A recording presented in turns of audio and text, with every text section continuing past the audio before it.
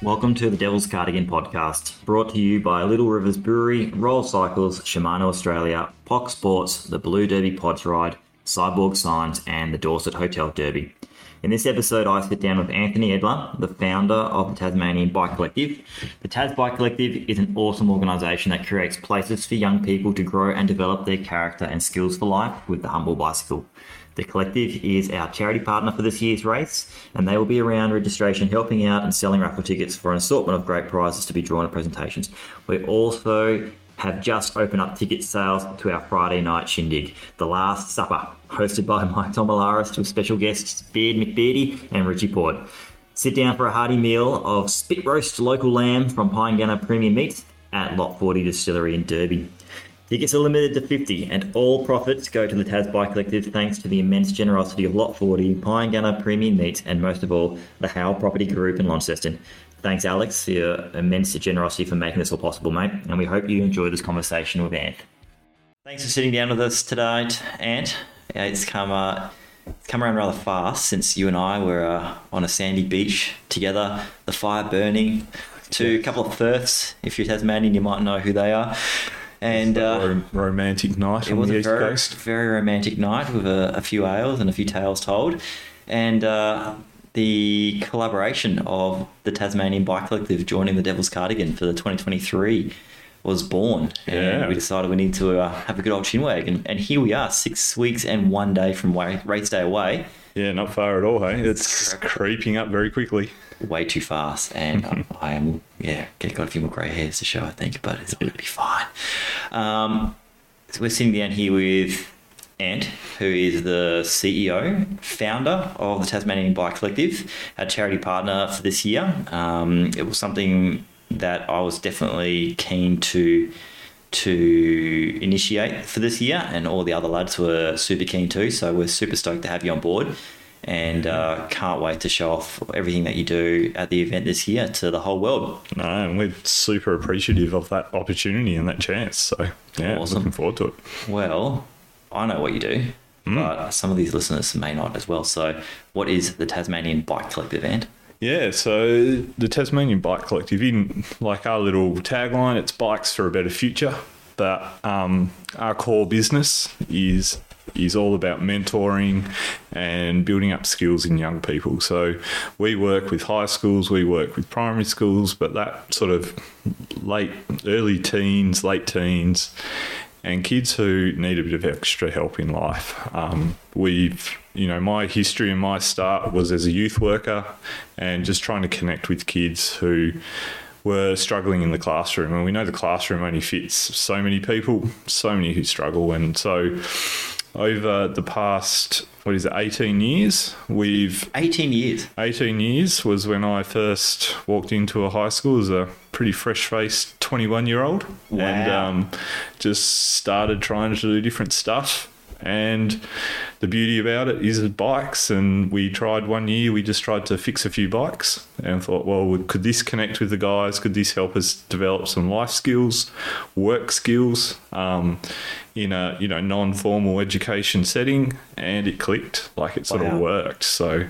and was bikes the main medium from the get-go? No, so we did some surfing, we did fishing, we did skateboards, billy carts, cooking. We were just trying to do whatever would actually connect and actually make a difference for a young person. Yep. So a young person, and we're talking a lot of who we've worked with over the years is the boys. And so we're talking a lot of, teenage boys who've got lots of energy, lots of, just can't sit still. They can't sit in a classroom. They might have some diagnoses like ADHD or dyslexia or all of that. But in essence, it's just this classroom model doesn't work. And so they're lost. Yeah. And because of that, they're misbehaving or because of what's going on at home. And so we just wanted to get around those guys and go, well, what can we be doing to give them a better chance at a better future? And so we just tried heaps of different stuff. Fantastic. Where did the idea first start? What was the spark back when you were 21 years old, where when you are 21, there's definitely very different priorities to where we both are in life now. some very positive, some maybe not so. But where did that come from?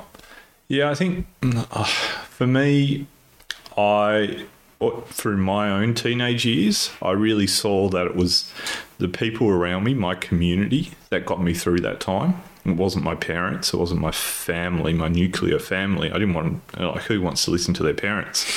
But the thing that was probably helped me actually navigate that time in life was those mentors and those people who were around me that actually just gave me the time of day, who looked at me as a person, not as some annoying kid. Yeah. And I think that resonated with me, and somehow I realised that and went, well, I see this group of kids in a high school that don't have that. These kids they're lost in a lot of ways, and they're not getting that positive reinforcement at home necessarily. They're just feeding off one another. Where those positive role models, where are those people getting around them in their community to steer them in a positive direction? And so for me, it's not just a job. I actually moved into that community we were working in because I didn't just want to be someone who just flew in, flew out sort of thing and did a 9 to 5, but actually moving into the suburb of Risdonvale in Hobart was actually really important. And this is where we started our work, was around that community. And it's a low socio-economic community, so most people are like, what, you're going to go and move in with the Bogans? You're going to go and... I was just thinking, what would be like an equivalent in Sydney or Melbourne as Risdonvale? I mean, yeah, it's typical to, any low socio-economic area that's set up as government housing and all that sort of stuff. I mean, we in Tassie we're a bit sheltered from some of the extremes, but it's but so many great, like, it's the best community I've ever lived in. There's all this perception around what it might be like, but it's actually the best community. It supports one another. There's so much life in it. That's wonderful and great, and one of the best decisions ever made.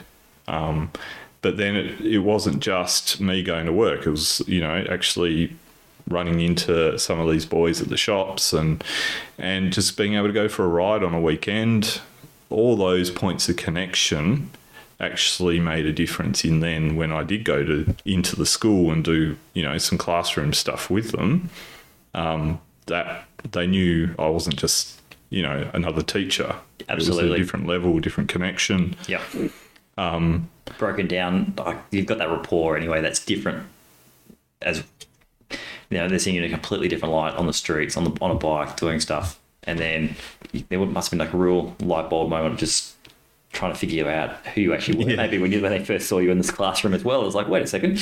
Yeah, who's this guy with big sideburns? Mutton chops. And the thing for me, I think the thing that cemented that for me was, there was a few kids over that time, and it's funny, you don't get much out of a teenage boy. Like, how was your day? Yep.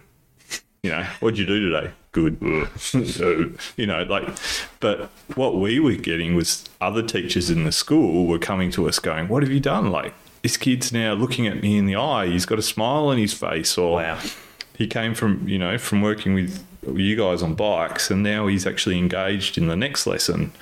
Or we've seen his attendance turn around because he's coming on this day because he wants to come to school. He's got something he's looking forward to. And so what we found was and what we actually do is just fix up an old rundown bike.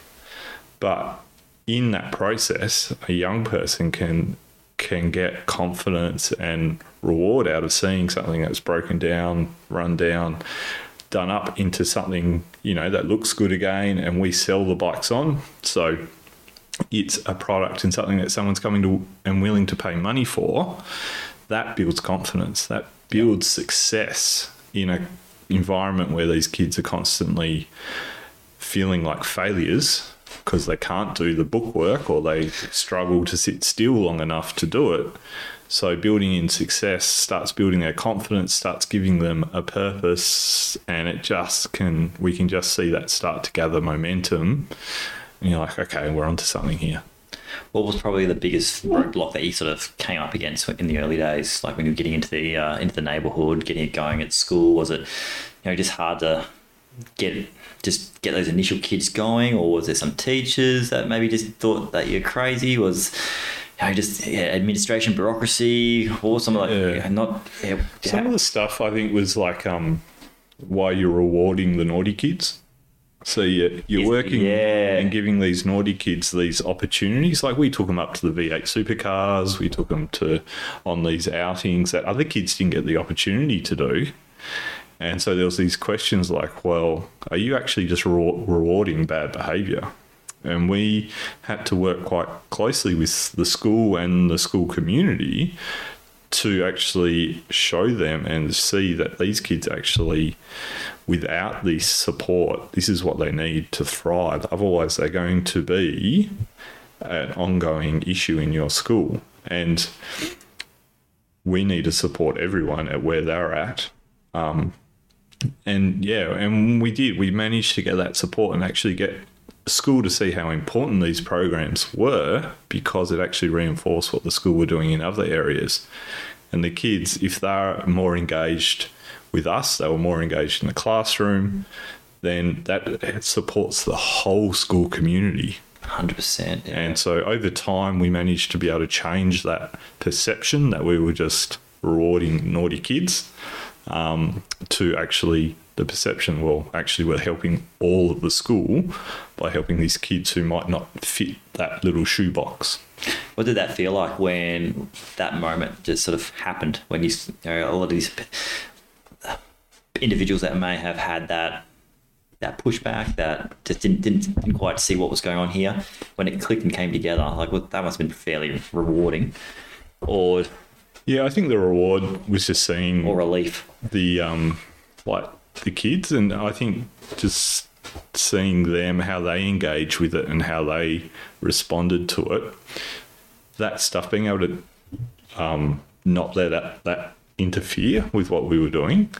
And I think one of the really important lessons I've learnt over the time is you listen. Who you listen to is really important. Yeah. And you listen to the people who are in, it's a great sporting analogy. Do you listen to the people in the arena watching, or do you listen to the people on the sports field that you're standing there shoulder to shoulder with?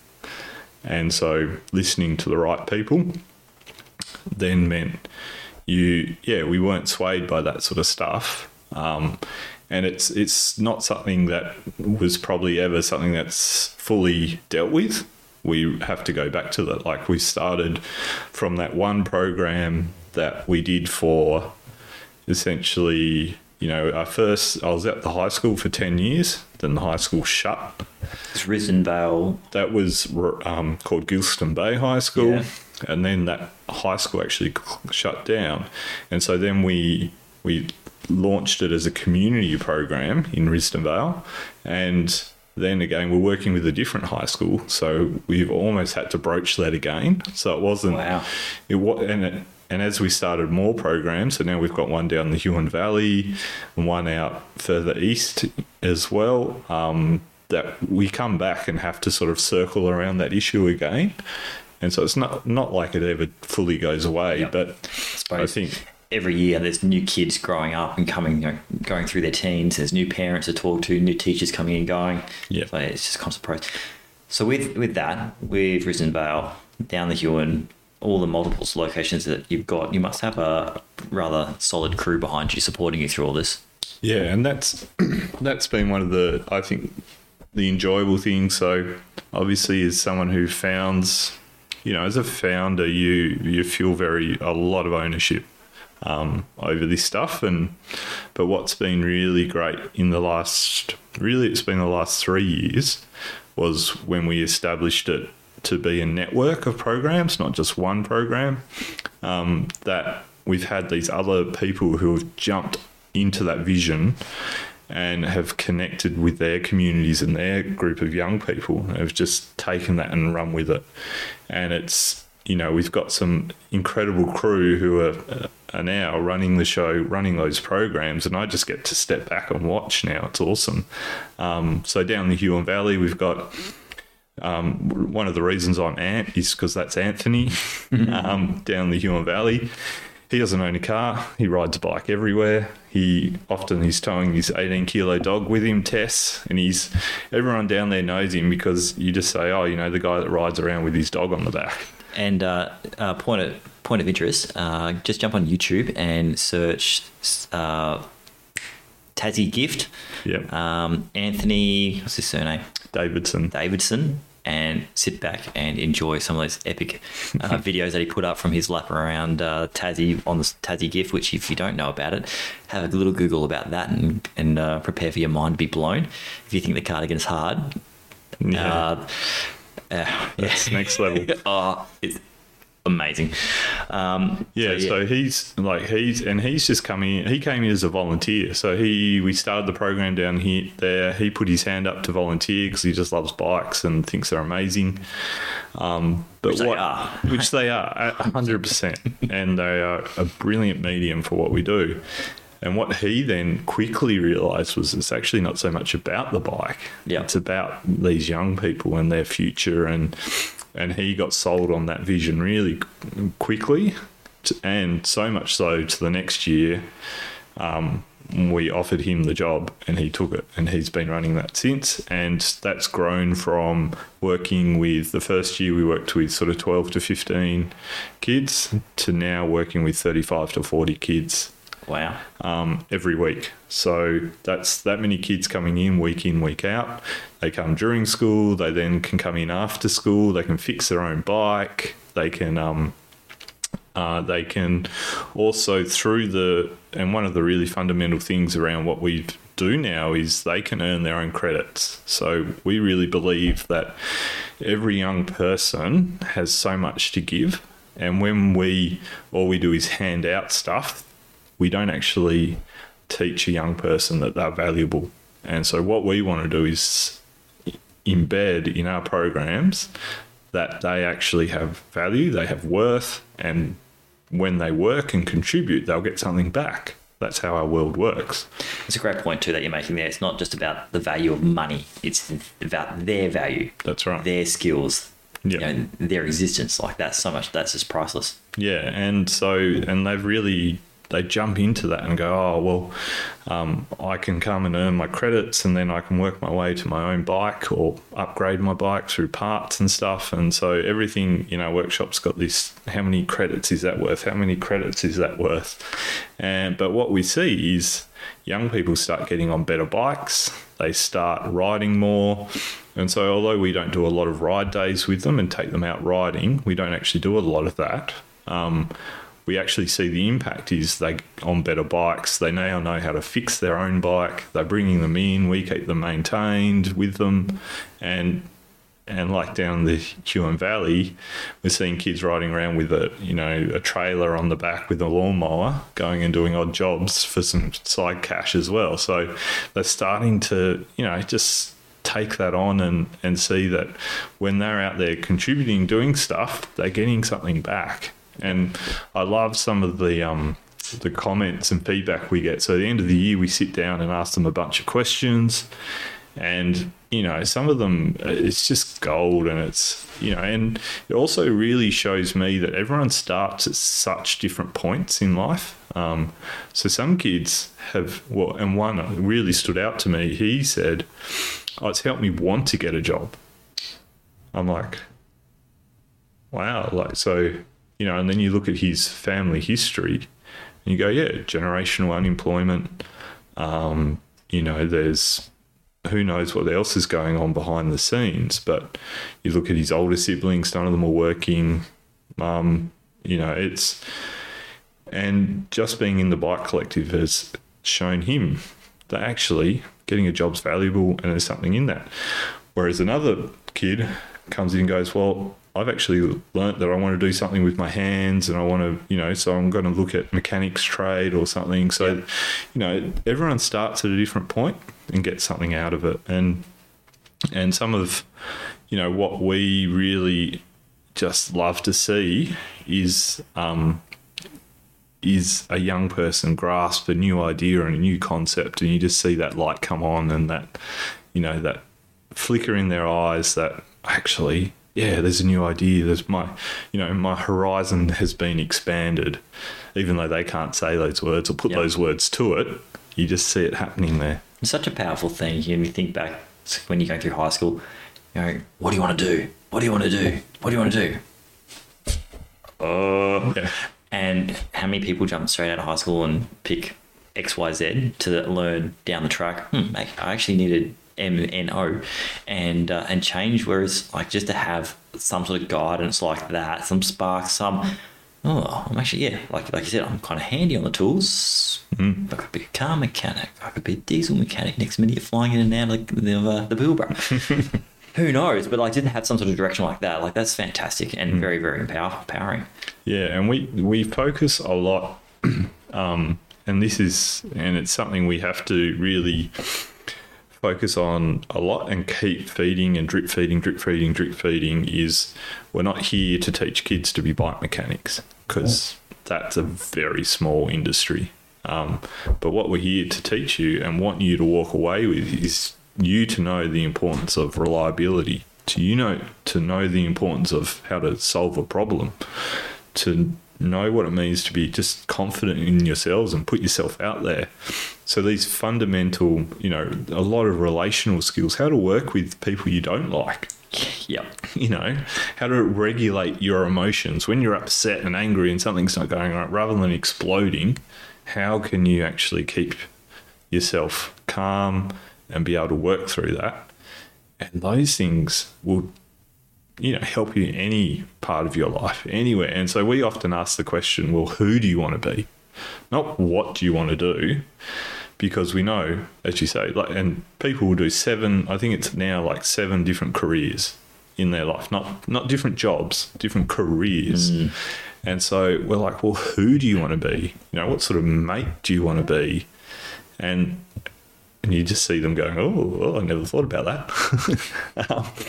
And who does? Teenagers, you don't think about that stuff. Which is incredibly powerful because there's that saying, you are the company you keep. And if you get kids at such a young age, at such a... they're so multiple. Like you're just working out who you are, but to get them thinking about that too, like you can help them, whether they realize it or not, start to filter who they actually want to be and who they want to associate with, and that regardless of career, like that's life changing. Yeah, that's right, and get them to seeing their choices. So you have choices, and those choices you can make will have different consequences. Yeah, good or bad. So it's not that you're going to be punished. It's actually the consequence. Good consequence, bad consequence. Make this choice, and you have control. You have control over your choice of what you do. The world's hard. The world's, anyone who's lived long enough knows how hard it is just to get through life. Like it's shit. Like school is hard. Like let's talk about, throwing pubescent boys and girls and just putting them in a small space all together and telling them to sit down, be quiet and learn. Like whose idea was that was ever going to work? Well, and that's probably for us. Then now chucking a smartphone and social media, it's just like add napalm. Add TikTok, add Snapchat, all of it, and it's just this melting pot. And so if they can start to see that they have a choice, that it's not all the just external stuff, then they start to actually realise that they can make their own decisions and set their own path. And if we can do anything, just one little bit of that, it doesn't have to be life-changing, but if we can just get them to see one little aspect, then I think we've had success. And that's what I look for. Like I don't necessarily look for and hang my hat on transformed lives, but what I love and just get so much value out of it is when you just see a young person just take one little step in a positive direction. You're like, bang, that was all worth it. Absolutely. And that ripple effect, it just will just grow and grow and grow from there. Yeah. Are there any particular stories that you're comfortable sharing? Yeah, and I've got a permission. We get permission from the young guys to share some of their stories as well. And, I'm really proud to say that there's been kids who've come through the program who've, during that time, have lost, like one kid lost his mum while he was with us. And he came to us grade 7, and he wouldn't look you in the eye, and he wouldn't say boo. He was going to school for about 6 hours a week was his timetable. And the school was like, we just can't get him to do anything. We can get him here for 6 hours a week, but he's just that unmotivated. It's a waste of time. It's just not even worth it. I'm like, all right, well, come and work on some bikes. Like, we're setting up this new workshop in Risdon Vale. Come in and work with us. And he worked with us nearly 2 days a week over the course of a year. And he actually, at that point, we were setting up the workshop. So I was just getting him to help me, build drawers and hang up hooks to start with. And then we started more on the bikes, and he was a big part of that process. And by the end of the year, and this was a tragic story because during that year, he lost his mum. And so he was at that stage, he had older siblings. He was quite a younger, he was, sort of 15 years younger than his other siblings. And so he had quite an elderly mum who passed away, but it was only him and his mum at home.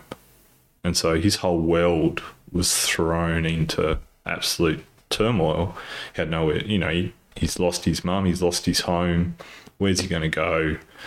So he ended up with some family friends, but he ended up, he kept coming to bikes. And by the end of the year, even though all this stuff happened, he was looking me in the eye. He was looking teachers in the eye when he went to school. And the next year, he actually came to us and said, look, I want to go back to school full time. I will, I'll want to keep coming to the Bike Collective. I'll come down after school and I'll do one session, which is sort of a 2-hour session a week, but I want to go back to school the rest of the time. And he did. He went back full time to school. And I had, this is, not so much from him, but from the teachers coming to me and going, this is a different kid. Wow. Who is this? And that was all under like his own direction too, his own initiation. He initiated all of that, wanting to, this is what I'm going to do. And there's some key life skills right there. In the middle of something I haven't even experienced and had to go through. And he showed the resilience and that. And so, I just think, it's amazing. And then, we actually work with quite a few foster kids come into our programs who have trauma in their background, but are now often in a stable home environment. And we find they really thrive in our programs. So because we work with like 4 kids at a time, and it's, as I said, it's hands-on on a bike, doing up a bike, it's calm, it's secure, it's safe, it's meditative almost. For these kids whose life, yelling and screaming triggers stuff, high, like lots of stimulus can trigger things. And so to have a calm environment that they can come and they know they're just supported, they work alongside you and are volunteers, and they just thrive in that space, and they really take it on, and it almost becomes theirs. I've just seen, time and time again with kids from that sort of background, they just feel safe, and that's such an important starting point. Because if you don't feel safe, you go into your shell. And what we see is kids starting to come out of their shell in that. And kids who the school isn't getting anything out of, we can't shut them up. Or, they come in and want to work as opposed to going into a classroom and being a pest. So, Ant, the collective has a pretty profound impact on so many young fellas and lasses. What about the volunteers, the crew behind it? Like, that must be pretty powerful to witness that change in a young human's life that has such a massive course direction for decades to come. Yeah, and we work, so we've got 6 staff, but even up until last year we were 3 staff, but we had 30 volunteers. And so Wow. the volunteers are they're just so good. And what I love about what we do is the volunteers come to me and say, I'm getting more out of this than I'm giving. And I actually don't know how that happens, but it was great. Just recently, one of our volunteers, Julius, and he's doing the Devil's Cardigan. He's signed up to do the 50Ks. He wants to do a bit of fundraising, so he's got a fundraising page going, but he wrote his little testimonial around that. And I didn't know this, but it's actually changed his life fundamentally too. In his own words, he was unfit, didn't have a direction in life, was in a pretty bad mental place, mental health wise. And he said through the Bike Collective, it's actually given him a sense of purpose. It's given him hope. These young guys coming in, he had this perception that, potentially his car was going to get broken into day one. And so he had all these, fears around what it might be. But he said he just comes in, works with kids who are just, there's enthusiasm, there's smiles, and there's just the sponges. And he's walked away a changed person. And I think that's brilliant, and I want that to be part of our story too, that even though these people who are coming to give up their time, give up, their energy, they're actually kind of walking away going, wow, I'm profoundly changed because of this experience too. It's a very special mutual experience there. And it's humanity. And that's what community looks like. That's richness. And when we get stuck in our little, class ghettos and only interact with people of the same background and the same, socioeconomic thing, we'd lose that richness. And I love the fact that we cross some of those boundaries and can actually be a pathway for that. And I know that's very true of customers too, who come in to buy a bike. They come in, and they come into a workshop sometimes with kids hanging around, and, it can be pretty crazy sometimes.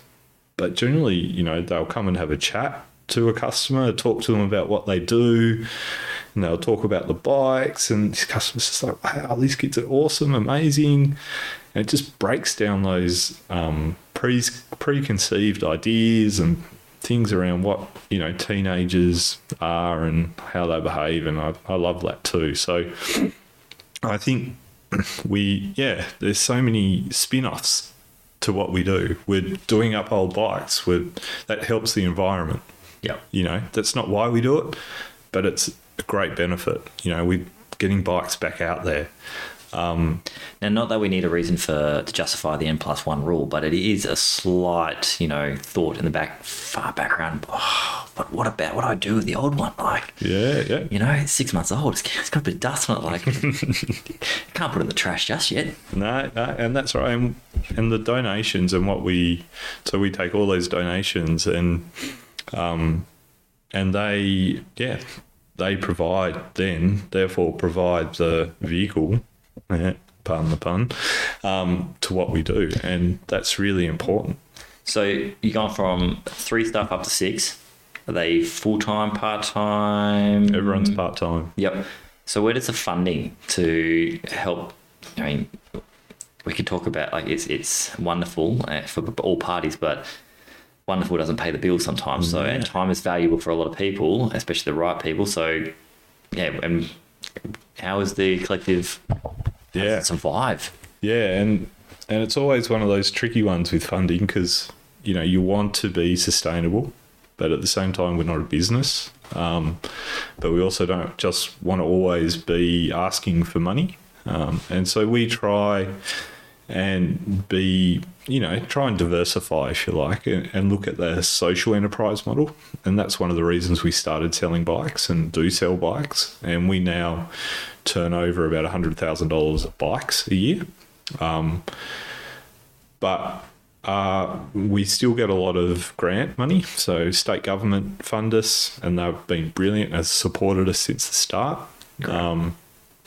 But that still works out at about 30 to 40% of our total funding. We then have some private philanthropic organisations who fund, and we get one-off funding for equipment and that sort of stuff. And then we also do our own fundraising. And so things like a charity partnership and events with something we've developed in the last couple of years. And that what that does is actually provides a few avenues for us. It gets our name out there, awareness of actually what we're about, but also has an opportunity to free us up and have a bit more control over our own income. And so, for example, with the Devil's Cardigan, there's already about 6 signed up to do some peer-to-peer fundraising. So like Julius, I was talking about, myself, I've put up a little fundraising page, and I'm saying, okay, I'm going to do the full 100 Ks. 106. 106 Ks, even though I'm, got a dad bod and 2 young boys, and I don't actually get much time on a bike. I'll put myself through that if some people can give us some funding, because we then we can choose where we send that funding. Whereas grant applications, it's all very rigid, very strict. So funding like this, we can go, well, we need to support some more kids over here. Yeah. So that's where that money's going to go. Yeah. And so so outside of that, we have some great businesses who have supported us as well, and done a similar sort of partnership thing where they've gone. There was like Audrey Cafe, shout out to Audrey, because they did for 3 months. They gave a percentage of all their coffee sales to one of our programs. And that was brilliant. Like, in this economic, times, that's a big sacrifice for a little business to go, yeah, we'll give you a little, percentage of our sales. So, and even Vertigo MTB out of Derby, like seeing the ex-rental fleet head off to the collective. Yeah. Fantastic. Yeah, so those little partnerships and things, that more of those that we can bring in, we feel it's just going to protect us against, loss of income from having too many eggs in one basket.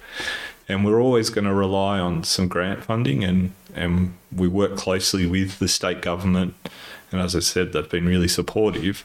But as we keep growing and expanding, we want to keep adding in different avenues. So things like this is just where that's brilliant. Yeah. I suppose this is a good place to probably bring in what we're planning to do at the big event, because 6 weeks to the day is our Friday night shindig, which is going live as we speak. Yeah, I'm pretty excited about this. Danny's flicked the button on the website. It's live. The Devil's Cardigan 2023 Last Supper. So it is going to be a ticketed event, of which there are limited tickets, and you're going to come and enjoy some of Tasmania's finest lamb from Pine Valley. Jed and Tara Nicholson, 5th generation farmers there, are going to put on a nice big 3-lamb spit roast. Cool. Cooked for 12 hours, I hear. Wow. And yeah, it's going to be just absolutely delicious. And then our good friend Sandy, who is a very passionate cook of Tasmanian produce, she's going to be taking care of the sides, and of course a pudding at the end to get those calories up for the big day. And it's all going to be at the new brewery, the new distillery in Derby, Lot 40. And whilst you enjoy your lamb and your sides and your pudding, you're going to be listening to a couple of people that you may have heard of. Beardy McBeardy, Mark Zeno, he's going to join us and tell us a few tales from his adventures around the world, taking photographs of the best cyclists on the planet. Legendary bloke. Yeah, we're excited to have him there. And then the one and only Richie Port is going to come along and share a few words of wisdom of how you can all find a few extra watts for the big day. Any secrets to attack the KOM sections up the hell of climb. The unnamed climb of hell, which is a legitimate Strava segment for that particular climb. All hosted by Mike Tomalaris, who you may or may not have heard or seen his knowledgeable tones over the television in the years gone past. So that's all online now, and you can buy your tickets, which are limited. So 100% of the profits for this night are going straight to the collective. Yeah, no, I'm super excited about and what I love about the idea for this dinner is bringing in all this local stuff. So local produce from literally down the road, local chefs, local cooks, and then these local legends who have, been across the professional at the highest points of their professions. And we get to hear their stories in a small, intimate gathering. As we said, limited tickets available. Amazing opportunity to hear some stories from people like Richie Port, from Beardy, Big Beardy, man himself, and see what he's from behind the scenes, and just to have a good feed and enjoy this, what it is. What Tassie has to offer. Great opportunity too to try and bribe him to capture your better angle on the bike the following day as well. Yeah, that's true. Yeah, and a few extra for that one. Absolutely. And things like this don't just happen by themselves. We've got to give a big shout out to our main sponsor, Howard Property Group, who are sponsoring the night, as well as Jed and Tara from Pine Gunner Premium Meats, who are supplying the lamb, all on them. Lot 40 for their incredible generosity on the night. So make sure you pick yourself up a tasty frothy and buy a ticket. Come along. Plan your day around it. You'll have registered for the race by then. You should have. You can head down, have a feed, fill your belly, and then be ready for the big day, the following day. Yeah, and that's right, and I think it'll be a great way to lead into the event. You'll be nervous and all stressed out, so why not come and listen to someone else rather than your own voices in your own head taking you down that dark hole. You don't want to go there. No way. So that's happening. It'll be happening right now in 6 weeks' time as we speak. So Friday that's night. going to scream up What a way to spend a Friday night before a big race. That's it. And we'll have a few other things going on around the weekend for the Tas Bike Collective. You'll be there. You'll have a few volunteers and kids there as well. What's the plan? It'll be mostly just volunteers. Yep. So we'll have a bit of merchandise for sale. We've got some raffle tickets, and we've got a few prizes in the works. So like some, if you need a new pair of nice Shimano gravel shoes, then you might want to come and get yourself a raffle ticket. We've got some Henty gear and hopefully a nice signed jersey, one of these special merino Devil's Cardigans jersey signed by Richie Port himself as well. So there'll be some tickets for sale, there'll be merchandise for sale. Come up, say g'day, and find out a bit more about what we do. Absolutely. You'll be hanging out with us in the town hall as well on the Friday during registration. And we'll be there. And any questions, just come and say a big g'day to Ant. And if you can't wait till the race day weekend, jump online and hit them up on the socials. Tell them what a bunch of legends they are. And there's ways to fundraise and support their efforts there as well, and to get behind it. Yeah, so if you want to support one of the riders, we'll probably be sending you some stuff in your emails as well, but we've got a fundraising page set up through My Cause. So if you go to My Cause and then just search Devil's Cardigan, fundraising stuff will come up there, and you can throw any of our crew who are coming up some dollars for doing what they're doing. And if you want, you can set up your own page as well and get your friends to sponsor you for doing what you're doing. It's suffering in the middle of the Tassie winter. No. Suffering is optional. No. It's going to hurt, but it's up to you if you're going to suffer on that ride or not. It's going to be fantastic. More sleet, wind, -1. It's going to be fantastic. That's just how long you suffer for, isn't it? So if you're fast, you just suffer for slightly less time. Yeah, but as Tasman was telling us last time we had a chat, he didn't suffer long enough. Oh. Well, thanks for coming up to Launceston, Ant, and joining me tonight to have a chat about all the fantastic work that you do. I know you definitely braved crossing the border and coming up to northern Tasmania. I haven't heard too many pitchforks or out about looking for you. You've even had a red can, so you're a brave man. No, thanks for having me. What's the best way to support the collective? Yeah, so jump on and give one of those riders a shout out and a sponsor, and then when you're here for the race, buy some raffle tickets, have a look at our merch, and yeah, that's the best way to get behind what we're doing. And anything you can contribute is so much appreciated, and we'll go. I'm pretty confident to say that it'll go to changing a young person's life. Fantastic. Well, how wonderful are bikes. That's what it's all about. Legendary. Thanks, Ant. No worries. Thanks, Ant, for taking the time to sit down with me today.